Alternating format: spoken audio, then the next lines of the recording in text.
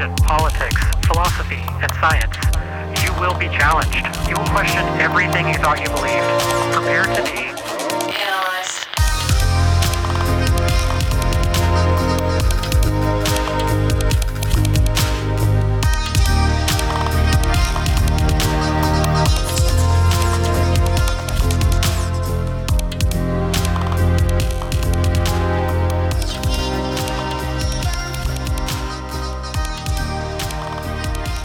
Hey everybody, how's it going? We're here, episode 3 of the Analyzed podcast. I'm your co-host, Elias Dan, here today with the ever doubtful Mr. Thomas McCown. You're just insistent on that, aren't you?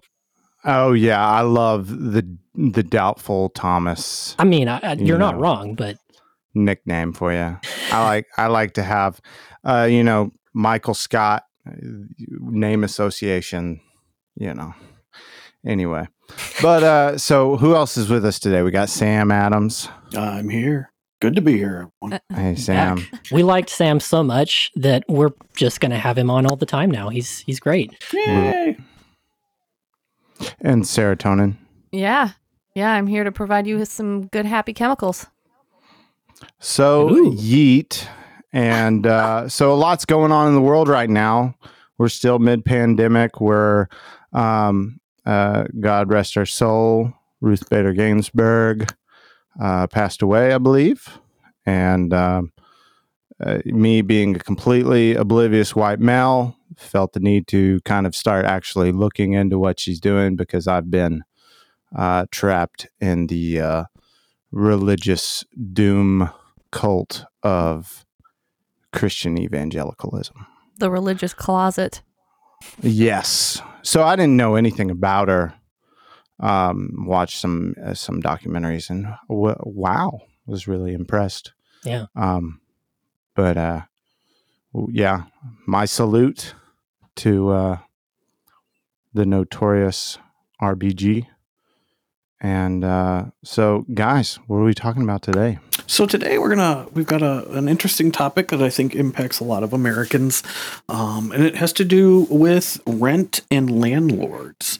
I wanted to first off start off with some statistics because the COVID crisis has kind of brought this front and center. So right now in the United States, there are 100 million households that are renters. So about a third of the country rents.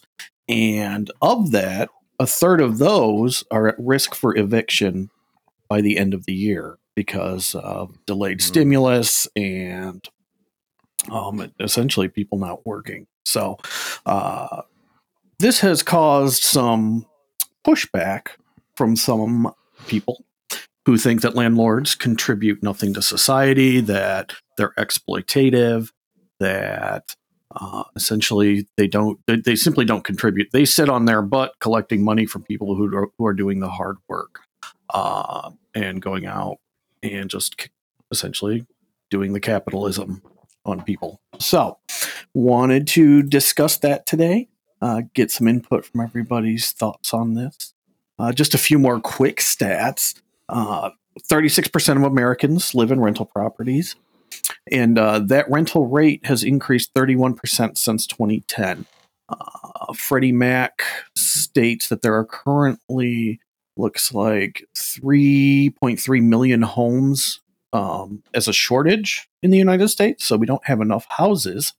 And then that's actually driving the rental markets because as houses become available, they're being purchased by investors who then turn around and then put it on the market for rent. At the same time, on the flip side of that, though, the people who are traditionally in the position to rent are right now the millennial generation who now carry massive student loans, and that kind of acts as a barrier to purchasing a home. So renting is almost the only option that they have. So just kind of want to get going on this and see what everyone's thoughts are. Where do you guys stand on renting? Is this something that is essentially ruining the housing market? Do landlords fail to bring value to the market? And what kind of solutions do you think might be out there? I mean, in what little I tried to do some research myself, and for what I was finding, I didn't find a whole lot of people trying to argue in favor of landlords so much. Maybe just because it's taken for granted that it's legitimate. I did find some arguments that were criticizing it, and I had a really hard time disagreeing with them. So I'm not sure how much I'll really be able to contribute to the conversation, just because I wasn't really disagreeing a whole lot. What are some of those particular things that you found, Thomas? I mean, just kind of the concept that landlords aren't actually doing the work. So like, a property management company, they're maintaining the property, they're taking care of the residents, they're doing all of the footwork that's necessary to, for rental property. But for someone to own the property, they generally will pay out all of, the workers who are doing the work. But meanwhile, they're just sitting there collecting, profits, and they'll use that to invest into more properties to then make more profits. And they're not actually technically contributing anything other than just owning the land, which arguably could be done publicly, maybe not, by a private person who's doing it for profit, and usually maximizing, the amount of rent he possibly can to maximize his profits. The argument was that if it was done publicly, then that money, there wouldn't be so much incentive to raise the pricing, and more incentive just to provide reasonable, housing for people to be able to afford it. Interesting. But the thing about the whole landlords is it ends up being the attack of the management of the property at the property level. There's two different types of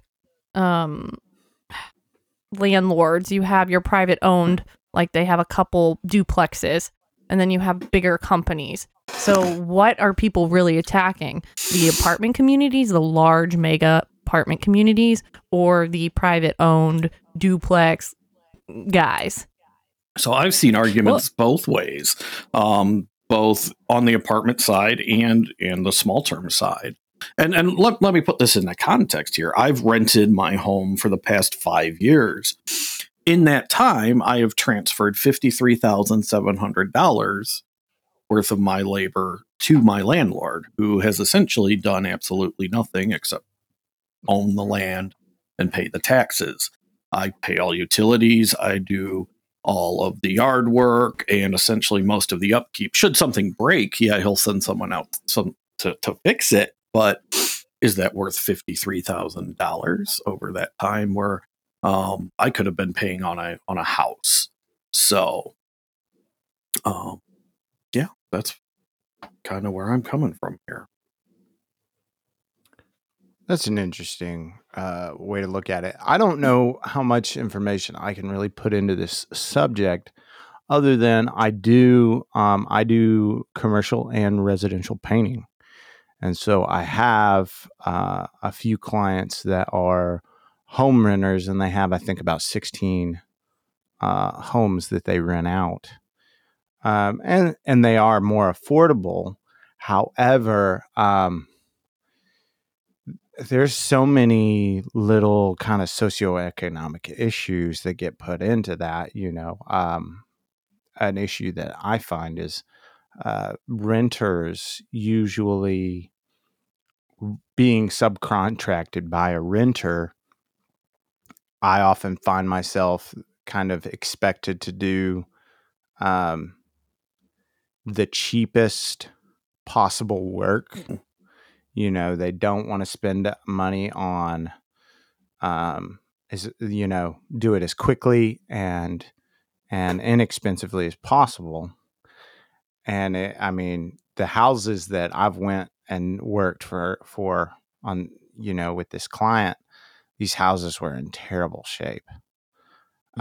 So my biggest concern with, a lot of people, especially I'm sure the bigger guys, the property management groups that own, multiple apartment complexes or stuff like that, might be a little bit of a different story. But I can see a lot of issues for the independent homeowning, landlord,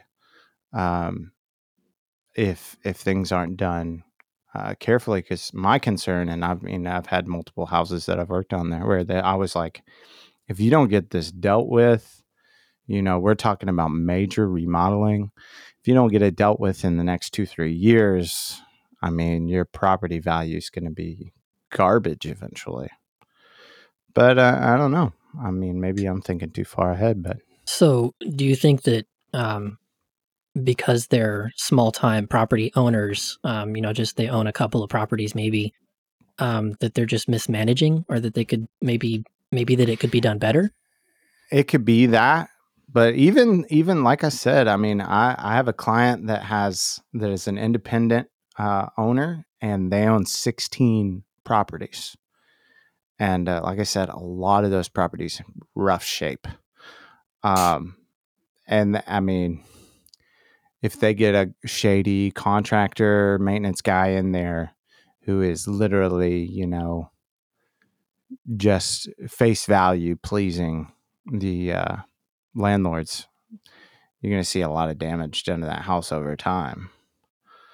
So and then I'm catching the issues back where these these maintenance people have practically destroyed these homes, and then they want me to come in and do major repairs on the cheap when there's just no feasible way to make it cheap. That happens in bigger companies too. Oh yeah, I'm sure. Just some background for everyone. I have spent 7 years in the apartment industry. I'm an assistant manager at an apartment community. So I know how it works, but it's all about profit when it comes to turning units or basically painting, carpet, all of that. So you're going to try and find the cheapest way to do it, which doesn't necessarily mean the best way to do it, unfortunately. Yeah, I've found a lot of like mold, water damage stuff, and I'm just like, you got to get this fixed, and I'm not the guy to do it. So I could see these all being criticisms, of if it were publicly owned and government run. At least for the low end and the kind of the middle class end, we're not necessarily talking about like beachfront $1 million properties, for rent or anything. But I could see these being criticisms if it were publicly run. But if that's already a problem in the private sector, do we really think that they would do a worse job, or might it actually be the same or better? We can look at section. We can look at Section 8 housing as an example of additional failures, because those properties are subsidized. They are considered public housing units.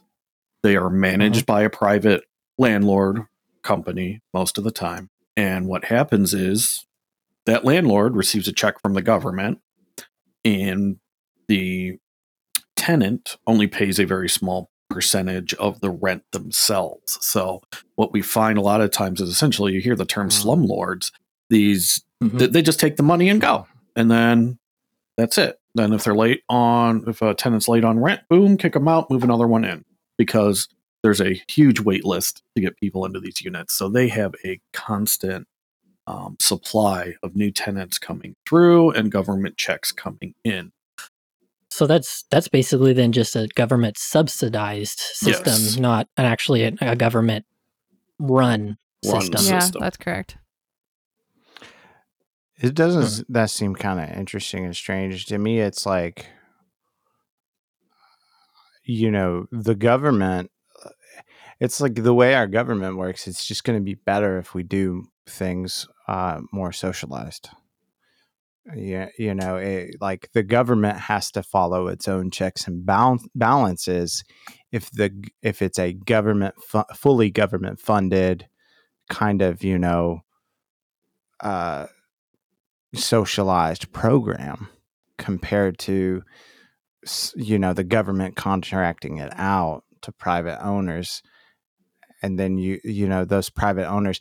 I think strangely enough, there might be some of these same kind of issues, and this is a strange topic to veer into, and we can lead it right back. But some of the similar kind of issue I think happens in foster care, where you know there are checks and balances in place when it's a government-based program. You know, if like it's a group home like I had where we're receiving a lot of grants, we're held to high standards, but foster care parents may not be held to as high of a standard. There might be loopholes. And I think that might be what we're kind of talking about, is kind of this really strange thing where the government kind of, you know, scratches somebody's back and they scratch it back. And I don't know. It's weird to me. So I think one of the problems that we would have with a socialized system is the imbalance of supply and demand. So we would still, I mean, when we're looking at 3.3 million home shortage in the United States as it is, if we were to socialize everything, we already don't have enough homes to meet the demand for the people who are out there. So that's something we need to consider.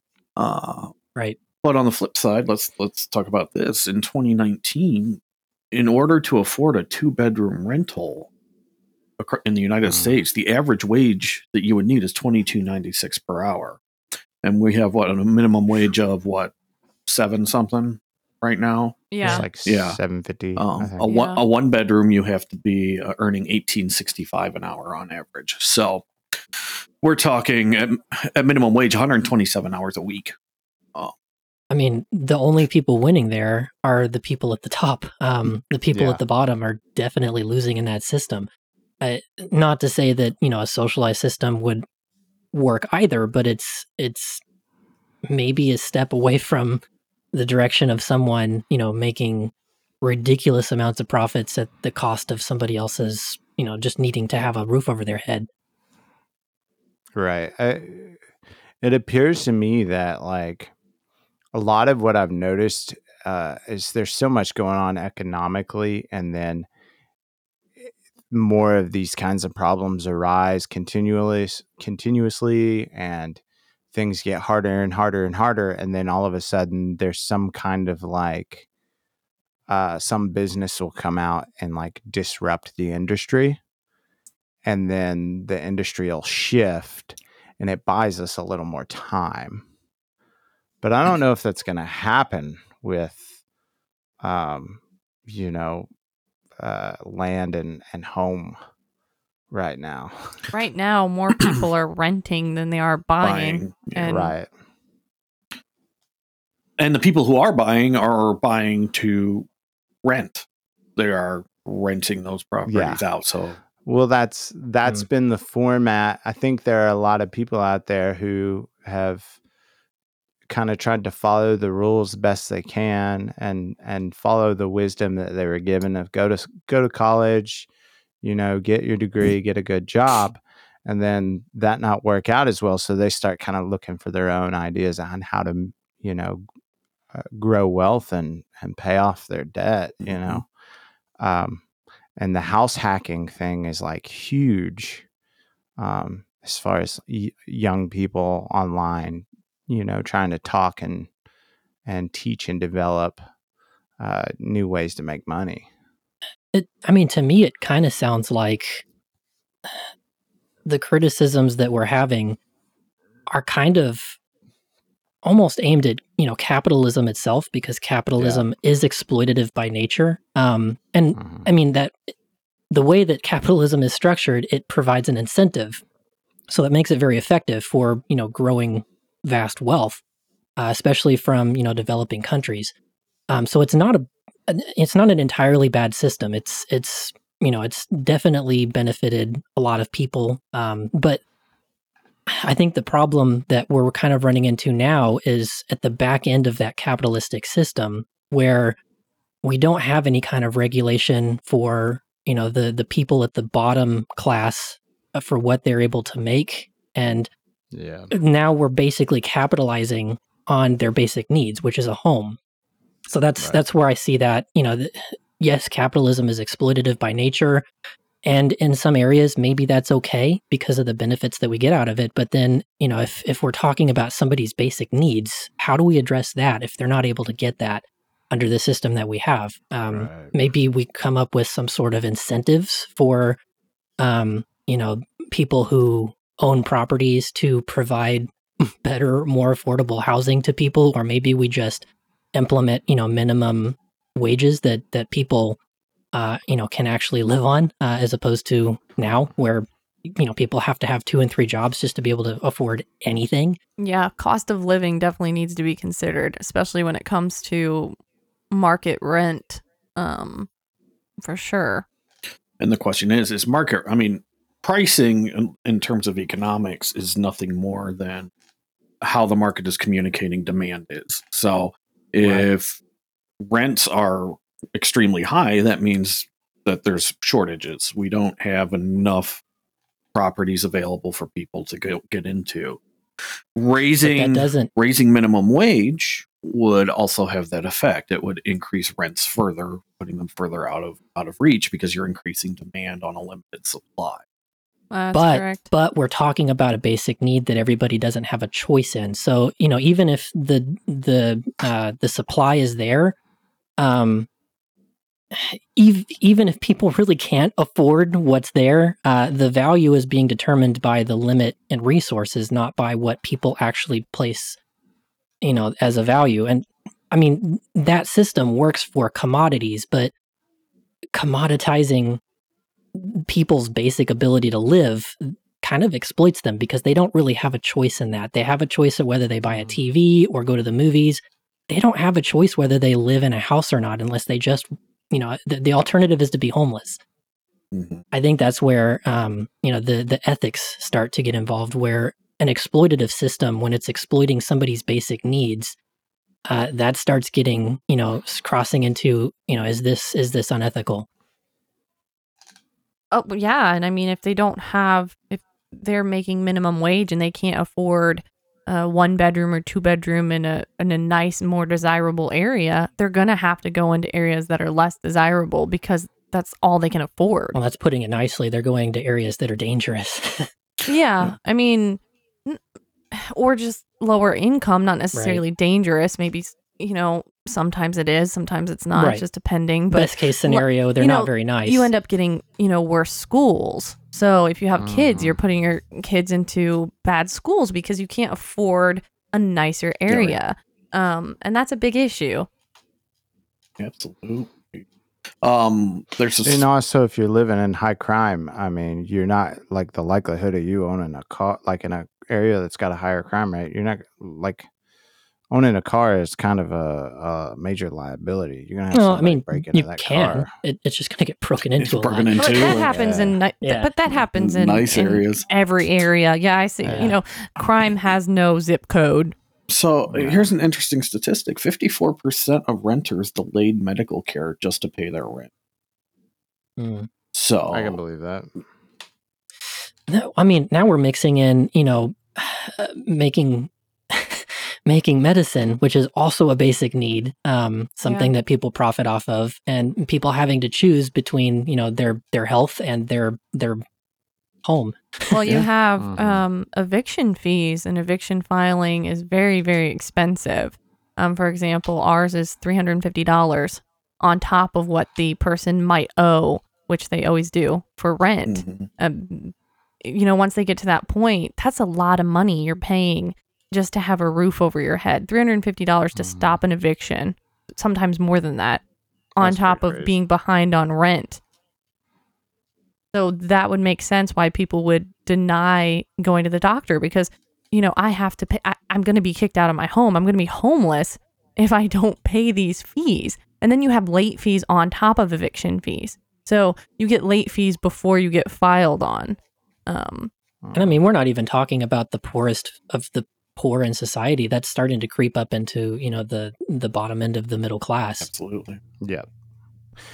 That's that I kind of wanted to talk about my experience with that because I definitely, when I was renting and in the process of getting my wife's immigration, dealt with and worked through. I was renting, and I mean, I had like it was part of a major, complex, and um, I think we were paying like $690 a month. None of the bills, we were paying all utilities. And between me and the other guy, we were both working in fast food. And so we were, and not to mention, not only that, I had to deal with a lot of issues. I had my roommate one time decide to go on a mission trip. And so instead of paying his rent, he put all of his money toward his mission trip money. Mm. And so while he was gone, I'm struggling with rent. Another grand example of the evangelical church stiffing people. Anyway, but I mean, to be fair, for him that was a big priority, and his goal was, for the well-being, what he believed was the well-being of other people. But he was God's sticking it to you in the process. Yeah. Well, and that comes down to, who are we? This weird game of pick and choose. But I got out of renting. My wife came in, and my wife started living at the apartment, and we were paying bills. And I'd lived there for a year, and then the rent's going to go up, and it goes up every year. Yeah, 3 to 5%. Yeah, and so it went up to $700, and I looked at her and was like, "What's the point of living here if we can get a mortgage cheaper?" And so I fortunately had very good credit, and I was able to get a house. But that's not everybody's story. And I mean, I only got approved for a $60,000 loan. Well, I think it was 70 altogether because of but I mean, the house I moved into was rough. It's really rough, and that's the thing. People are unable to get the things they need. And I mean, you end up paying for it one way or another, whether it's time or money, because really the only options they give to a lot of low income people is like Habitat for Humanity, stuff like that. So maybe this is an interesting point of discussion. Let's talk about barriers to home ownership, because I really believe that this is where this problem originates. If people cannot get a mortgage, then they're unable to break that rent cycle, and we're just feeding the sheep to the wolves, because there's no alternatives for them. They're just gonna, if they struggle with rent, they're just gonna bounce from property to property, or eventually they'll have enough evictions where they're just gonna end up homeless because no one's gonna take them on. I can tell you, trying to buy a home, even though income's good, everything's great, carrying student loan debt complicates things, because the banks need to see the debt to income ratios fall within a certain range in order to get a loan approval. So if you think about how much of our current generation went to college, no longer, where they don't have good jobs, and they've got those student loans hanging over their heads that can't be discharged in bankruptcy, we've created a perfect storm where we're going to have permanent renters. And we need that. Oh, sorry. No, go ahead. That actually can also affect if you can get an apartment or not, whether, you have student loans or medical debt. One thing I like about where I work is we don't look at that. And I always tell people that because it's a big concern for them. And then credit score. There's a lot of companies that just solely base it on your credit score, based on just a number, not based on your history, your payment history. Doesn't matter. And that's crazy to me. It's crazy. Yeah, you could be a millionaire and have never need to borrow anything and have a 0 credit score and be declined on that. If that's what they're using. Or have a very, very high deposit, If you have no credit, you're looking at paying up to 2 months of rent. Oh, wow. And depending on how much you're looking, that's a lot of money. Yeah.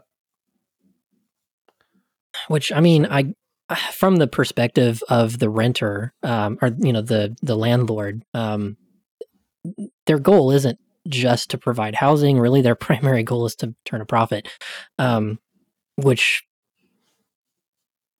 is there a better way to provide housing where there's not a primary goal of creating a profit? You have to. Everything is based on making a profit. We work to make a profit. And she's not wrong. In order, even at a minimum, you need a profit to provide upkeep, to flip the house when a tenant moves out. Plus, you've got to recoup your cost when you invest in a property. So, correct. In my case, I mean, I think the landlord bought this home for around $40,000, and now they've essentially made all that back and then some. So they're probably finally in the green with this time. So.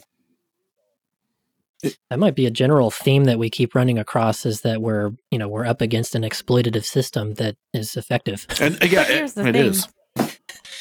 Here's the thing, though, is you've got the making a profit, which is getting you back in the green, or price gouging, where you're going above and beyond what it's actually really worth. Mm-hmm. In the apartment industry, you slap the word luxury on a building and you can raise the rent. I'm not kidding. It's not luxury. I see apartments that are dated in the 70s and they're saying it's luxury and charging over $1,000. No, that's not luxury. And that's another aspect of the market, is that it's not solely based on supply and demand. It's I mean, in an area where you don't have a lot of other options, and there's really only so much limited land, you can't physically put more there. The price can skyrocket beyond what it might actually, what it's actually worth, or what's reasonable to expect for what you're getting out of it. The median price, it's highly likely, for a 1-bedroom apartment in New York City is $3,150 a month. Right. That's insane. I mean, I pay for a 4-bedroom house $895. I'd say average it depends on the city, but like in Columbus, for example, average for a 1-bedroom, you're looking about $800 up to $2,000, depending on where you are in the city. Right. For example, where I work, you're over $1,000 for a 1-bedroom. We're considered a deal for what we offer, but even then, I'm not going to spend $1,500 on an apartment. That's ridiculous. It is ridiculous. You can get a mortgage for that. Exactly. Ours is actually less than what mine are selling for at work. So it's crazy. I almost pay half of my mortgage is like almost half of what I paid in rent. Yeah. right. For a 2-bedroom, And that's something I experienced a lot in the industry, is people coming to me and saying, "Oh, I could get a mortgage for that." And in Ohio, this area of Ohio, no. If you want to be in a nice area, you're not going to be spending $700 on a 4-bedroom house. No. That's unrealistic. So you just kind of laugh and you're like, okay, good luck. It's true. So those issues, what are specifically the major issues that get in the way of home ownership? Well, I think we have credit. That's obviously the first big one. Yeah. I think credit standards, even though FHA, which is pretty broad, you can get a loan with a score as low as a 550. The problem is that many of these banks have what's called an overlay on top of them. And what that means is they have a stricter requirement than what FHA says is okay. And that credit score that's normally a 550 then goes up to a 640 or 700 in order to qualify for that FHA loan. And from there, once you clear that credit hurdle, your next step's that down payment. So again, for a conventional mortgage, you're looking at 20% down. So on a $100,000 house, you better have 20 grand saved up, ready to go. For an FHA, it's only 3.5%, which is a lot. It's a much more attainable target. But then you have closing costs on the loan, which could then add another $5,000 to $10,000 you have to have out of pocket. Then you got to have a property lined up that fits within that budget, that passes inspection, that passes appraisal. It's a huge process to get through. And if you're carrying any level of debt, if you have any missed payments in your history, everything gets scrutinized. These banks are making huge investments, and they don't want to lose out. They want their interest. Profit. They want their profit, because that's what it is. It's profit. Right. Everybody wants their cut. How are they any different than the landlords? They're not. And I think that's the bigger criticism of the way we have housing structured in the United States and around the world as a whole. We've commoditized it, and is that ethical? And if it's not, how do you build a better system that ensures the people get what they need? That's the problem. Yeah, that's the problem is trying to meet people's basic needs and considering those, a fundamental right, when we need an economic system that can actually support that.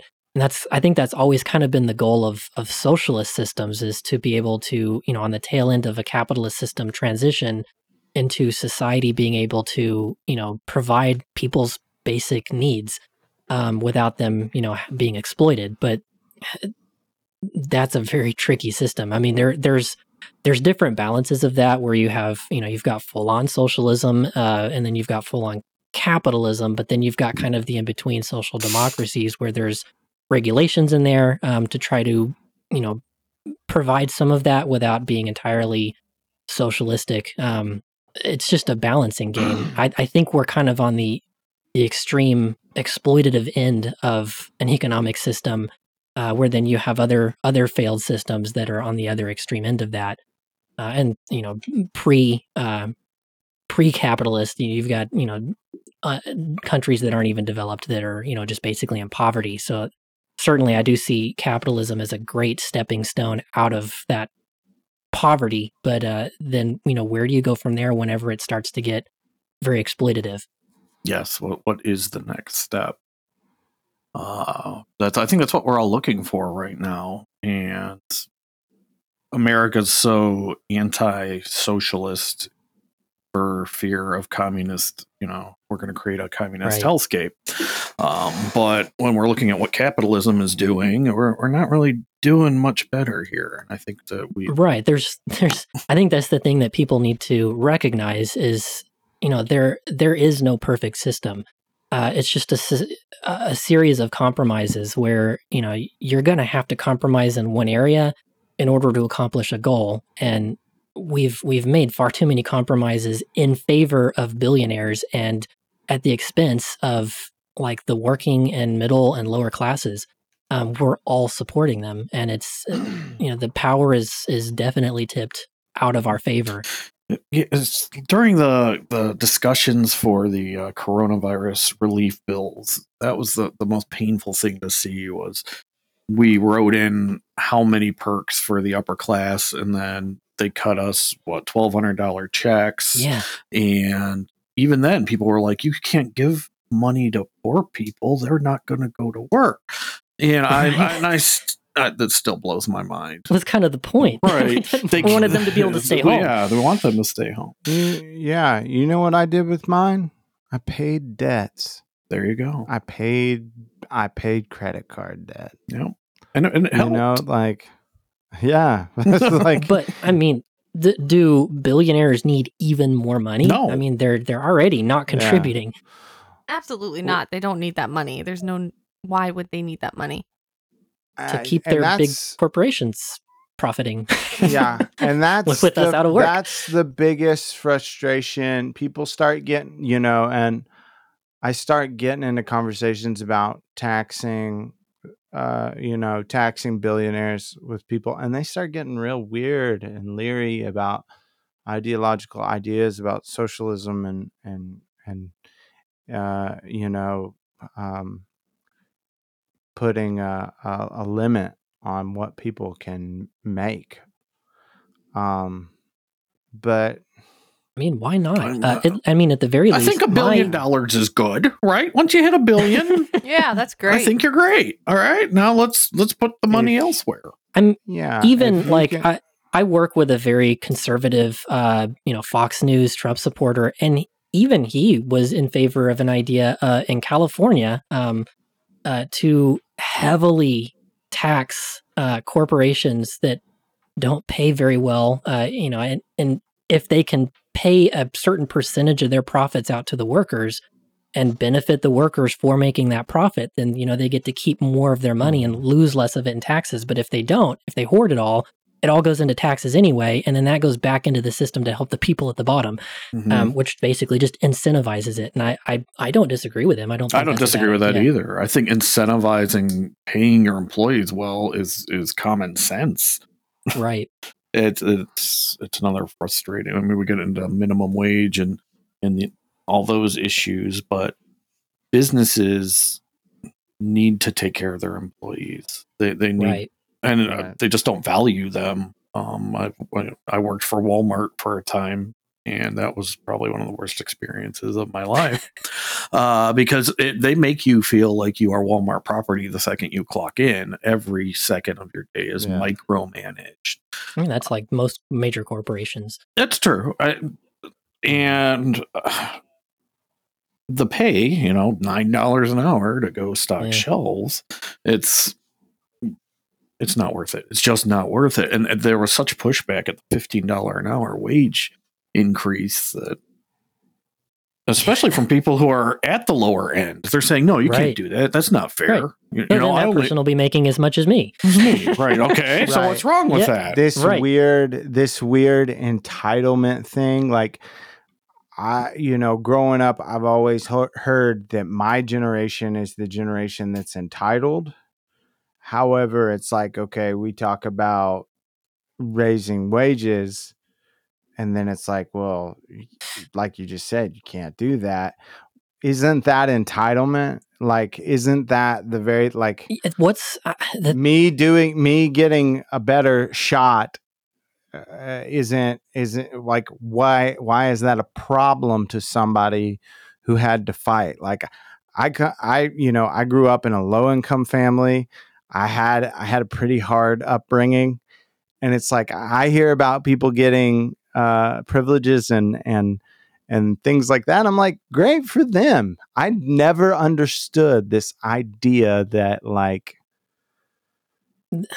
they didn't work for it, so they shouldn't have it. It's the what's in it for me mentality. Well, and too, I mean, this might be a controversial statement, but what's wrong with entitlement when you are? I mean, if you actually are entitled to better pay for the work that you're doing, and someone's calling you entitled for wanting to be paid fairly, you actually are entitled to that. What's wrong with that? I mean, just because they're getting, exploited doesn't mean that you should too. And maybe if you're no longer being exploited for your work, they'll get paid more fairly as well. I mean, that should benefit everybody all the way up. Yeah. And I'm totally on board with that. I'm self-employed, and I encourage everybody out there. I don't know how to help you get there. I don't know what to say and what advice to give you. But if you can push your life toward being self-employed, highly recommend it. Anyway, I've been self-employed, and I was not a fan. But it's definitely not for everybody. It is not. It's hard. Rough. I mean, I am perfectly fine. Yes. I'm perfectly fine making a wage. But I also happen to work. I get paid considerably more than minimum wage, and even more than comparable jobs in my industry because my company is union. A lot of phone companies are. And even within my company, we're in a special appendix where we don't get paid what the core technicians get paid. Back, when they got hired in 25 years ago, they just got a better deal than we did. And even at that, I've had other people in the field walk up to me and ask, if we're hiring, no, we're not, and how much we paid. And, they were floored because, their non-union technician job doesn't pay nearly what mine does in my market. So because the damn union makes it work out for you. I mean, I never understood this shit where everybody's anti-union. In Sweden, they don't. What's going on? In Sweden, there is not a minimum mandatory wage because everybody's employed through unions. That it's required for corporations to hire out of union halls. So it's just not a necessity there. I want to pull us back into the housing industry. Right. What are some major complaints that people say about landlords? Because being basically like a landlord, I don't really hear much besides, issues with maintenance and things like that. That's not even necessarily the landlord, it's the property management. Yes, but people confuse that. They see us as landlords. Right. And all you're doing is collecting the check and sending it to corporate, right? Yeah. So, we don't care about them and all that. Right. And I think that's what the big criticism is. The second that money stops flowing from the tenant, they go bye-bye. And the landlords come in and they rent it out to someone else. And again, what has that landlord actually contributed to the economy other than providing the land? But at the end of the At the end of the day, though, we don't want to say bye-bye to that person. It's harder to keep residents than to get residents. And it's better to keep the residents, if that makes sense. I'd rather have good residents than to constantly have high turnover. It's a lot more work to get people to move in. It isn't. Actually, It's a lot harder to keep them in the apartment, if that makes sense. So why would we want to just be like, bye, get out? Well, if they're not paying. That's a good... Yeah, but we would rather get payment from them than to have them kick out. It's expensive for us as well to go to court. Right. Exactly. And a lot of people don't see that side of it. And I've heard the criticism. So, that landlord's got to pay a mortgage on that property too.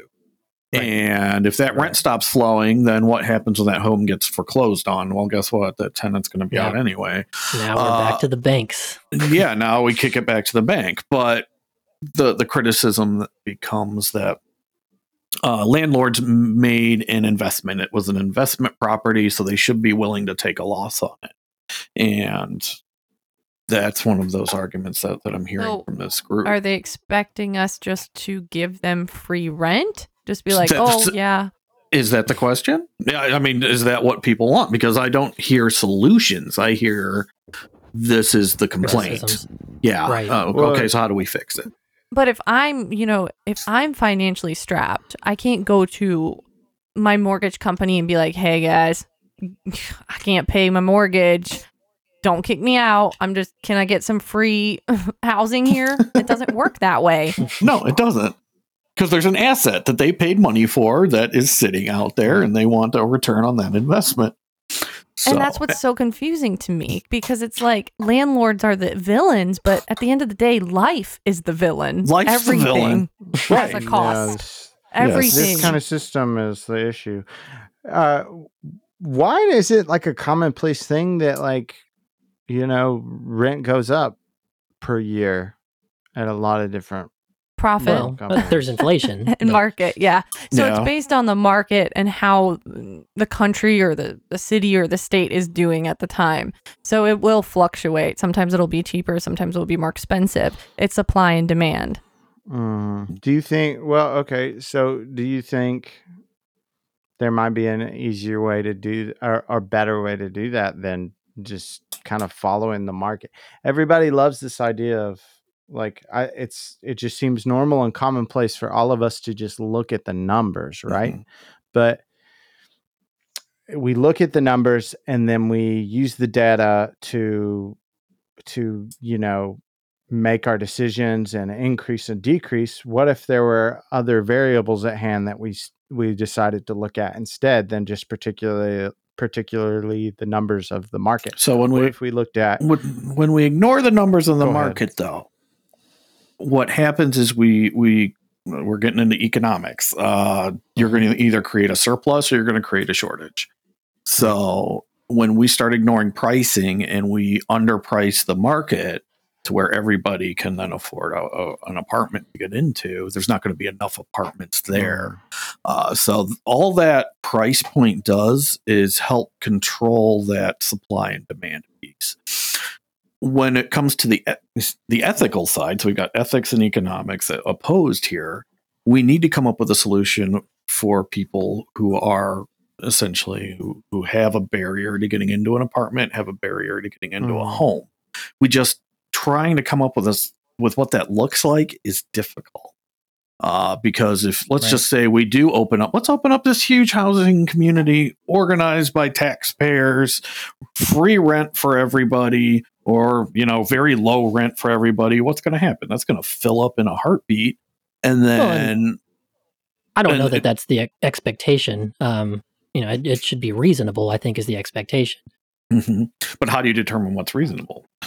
That comes back to what can people actually make in the market. Maybe the problem isn't the rent at all. Maybe it's actually just people can't make enough to survive. It also, maybe these communities or landlords are trying to target specific people based on income. So I find that more luxury communities, they tend to bring in like people who work in tech or people who work at doctors, banks, pilots, like people that's not out of their price range. I can pay $1,700-$1,800 a month and all the utilities. That's fine, no problem for me. That's who they're trying to target, and that's how they kind of base their market on who they're trying to target and people who are okay with paying that. Right. Which I don't have a problem with. I think that there certainly is a high end market. There's nothing wrong with that being there. But then what happens when the entire city is a high end market and people still need to manage the trash service and McDonald's and Walmart and all the other things that we use. Here's another thing, going back to like Elias's question. They factor the market and everything, but they don't think about global pandemics. They don't think about things that can change drastically. And so that was really interesting to navigate, and still is interesting to navigate in this field. I mean, I work in healthcare and they weren't thinking about global pandemics. I mean, almost every industry was caught with their pants down. Yeah. Except for us. I'm in the telecom industry, and we had the very opposite effect. We went very high in demand very quickly. Yeah, demand for your services probably skyrocketed, right? Everybody works from home now. They need internet. Yeah. But with us, no one wants an apartment.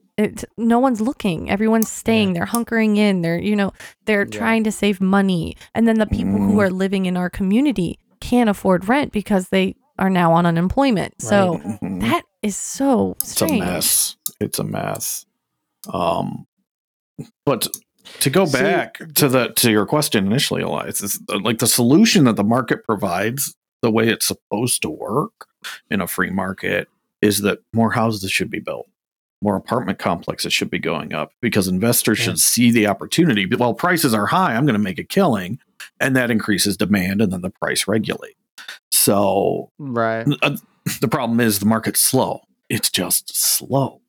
And in the meantime, we have people dying. Here it's pretty booming. I mean, there's a lot of houses. There were a lot of houses getting built, and there's a lot of houses selling. The weird thing is, and this is kind of like that kind of idea of like, there's so many services that I pay for that are monthly service utilities that like, every year or so the amount increases. And it's like, it's kind of like what Sarah was saying. If you want to keep a customer that's reliable, if they've stuck with you a year and you raise the rate, and then they stick with you for another 2 years, and then you raise the rate again, how long until they go to another company and just say, well, I can start lower here, and then I'll do that, and then I'll move to the next company. Same thing. I dealt with that kind of issue in telecommunications, but to me, it just seems like maybe there's a better way of doing capitalism that we've not figured out yet. Like I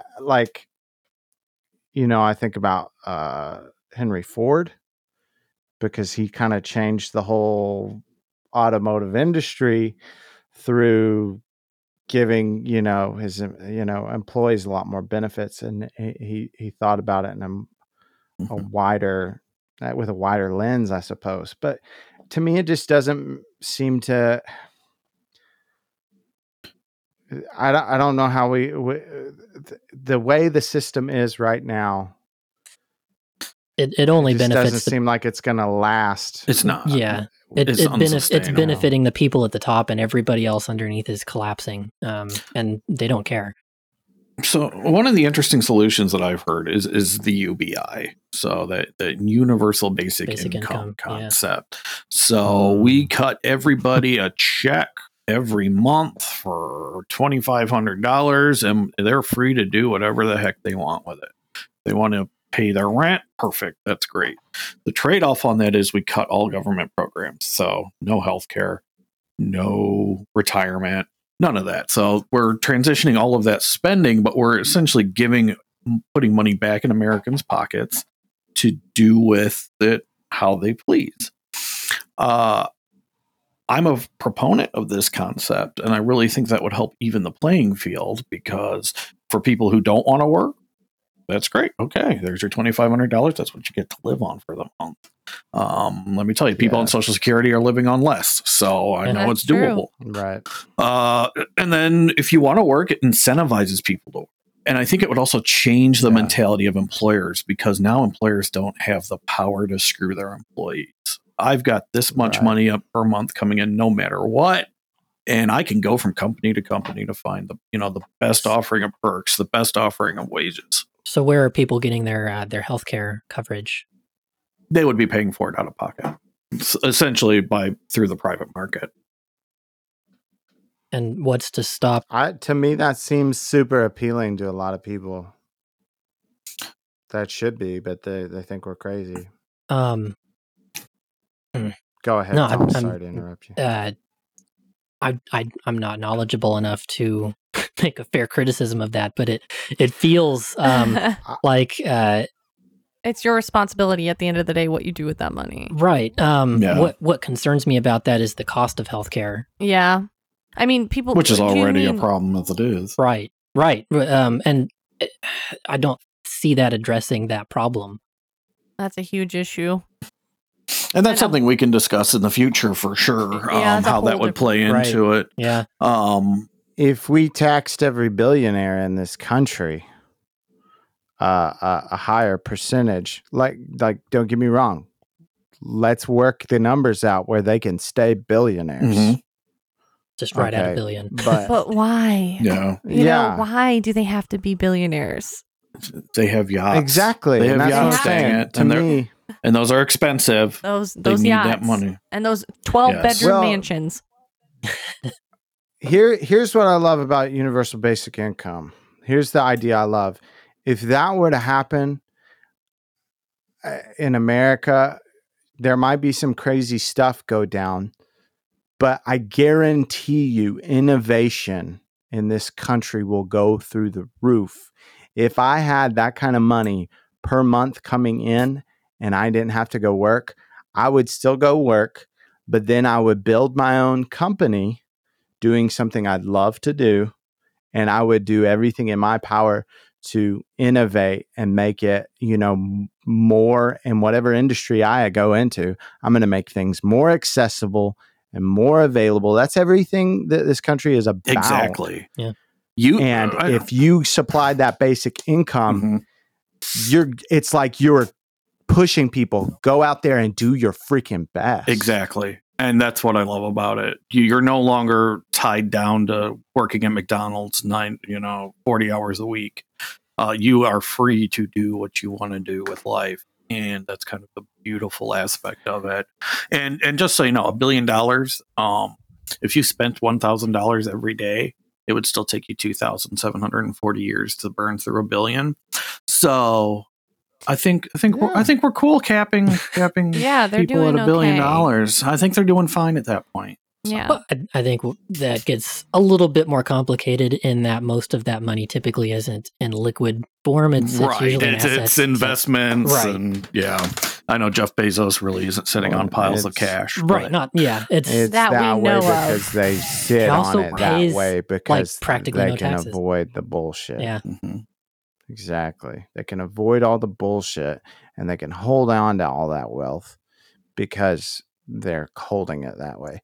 So I guess before the universal basic income can happen, you're going to have to push there's going to have to be some pushes made, maybe some other laws put into place about keeping money into assets. That's the thing. When are we going to quit penalizing the lower middle class? I will purposely kind of take a step back and take time off of work if I'm concerned I'm about to jump into the next tax bracket, because I know financially I would not be able to deal with that unless I had money saved. The tax system needs to be more progressive than, right? More gradual or graduated. I would assume, at least for the, I'm in a position where socially the government wants me to stay where I'm at, because if I make more money, I go into the next tax bracket. I got that first home, that first time home buyer's loan. I got a loan like that, but hey, it's a first time home buyer's loan. I mean, I can't get it again. I'm not applicable again. And now I'm in a situation where I used that opportunity to buy a cheaper house because it's all I could do. Right. And so now I'm stuck with this cheaper house, and I have to really you got to work. You got to hustle. If you want to do things the right way in this country, if you want to follow the rules and not stab people in the back and not do illegal stuff, you are going to just barely scrape by. Yep. Mm-hmm. Plain and simple. And people give so many hard time, give so much crap to the lower class and people in low income housing, but they're going to figure out what they got to do to make ends meet. And there's a lot of bull crap that comes with that. Yeah. The perk to, home owning is you build equity and you can make a profit off of your house, but renting an apartment, you don't make a profit at all. That money just disappears. That's the single biggest investment that people have, or biggest tool that people have for building wealth, is homeownership. Yeah, and then you have all these extra fees. So you have, some people have to pay utilities, then you have to pay trash, then you have pet rent, and then you have a pet deposit, then you have your security deposit. I mean, it's a lot of money that you're throwing at an apartment community. It's a lot of money you're throwing at houses too right now too. The prices of houses are like real estate's at an all-time high, I think, isn't it? Yeah. Yep. Sure. Yeah. It's wages are low. Yeah. Yeah. Prices are high. Houses that were $125,000 when I was buying a home are $212,000 now. The houses I would like to live in are way, way out of my price range. And I'm not looking for anything crazy. I just want something that's 3-bedroom, 2-bath, and I'm happy. I'm a socialist, but I want people at the bottom to be up where I am, because I'm at a point finally where I'm not wealthy, but I'm not that stressed financially. I think we're finally fairly comfortable, and when you kind of reach that threshold of being able to afford kind of your basic bills and have, everything paid for. Extra. And you're right, where you're not constantly stressed. That's where I think everybody should be. I think that should be kind of a baseline level. Yeah, that'd be crazy. Exactly. And that's what I think that UBI could do for us. It'd be beautiful. It would be. Comfort it is key. Relaxing. It really is. And that was always my goal. And I think for the first time in my life, I'm finally at that point. And it's such a nice feeling. I mean, I would like to feel a little bit more than comfortable, but I mean, I'm just one layoff away from that being all taken away. I mean, and that's another sad reality, is that without that cushion of something to back you up, we're all just 1 or 2 paychecks away from disaster. Right. Yep. So we're all living on the edge, and we all act like we're entitled to everything we earn and we shouldn't share it. And that's kind of the cruel trick that the right wants us to believe, is that you earned your way to the top there, but let me tell you, it's not guaranteed you're going to stay there. Yeah. Right. Interesting stuff. Do we have any more thoughts? Oh, I don't know. think we're that's our show. Kids. That's an excellent show tonight. Start building that credit, kids. Guys, start building it up. If there's anyone out there that has, wants to argue with some of our ideas, reach out to us. We've got the email, the info at analyzedpodcast.com that you can reach out to us right now. I am working on the website still. Building a questionnaire right now for becoming a guest at analyzedpodcast.com. But in the meantime, please reach out to us. We would love to talk to you. You can criticize our views. We'll analyze yours and maybe have some interesting discussions. But in the meantime, thanks for joining us. We'll talk to you again next time. Support us at patreon.com/analyzed. To become a guest, visit analyzedpodcast.com.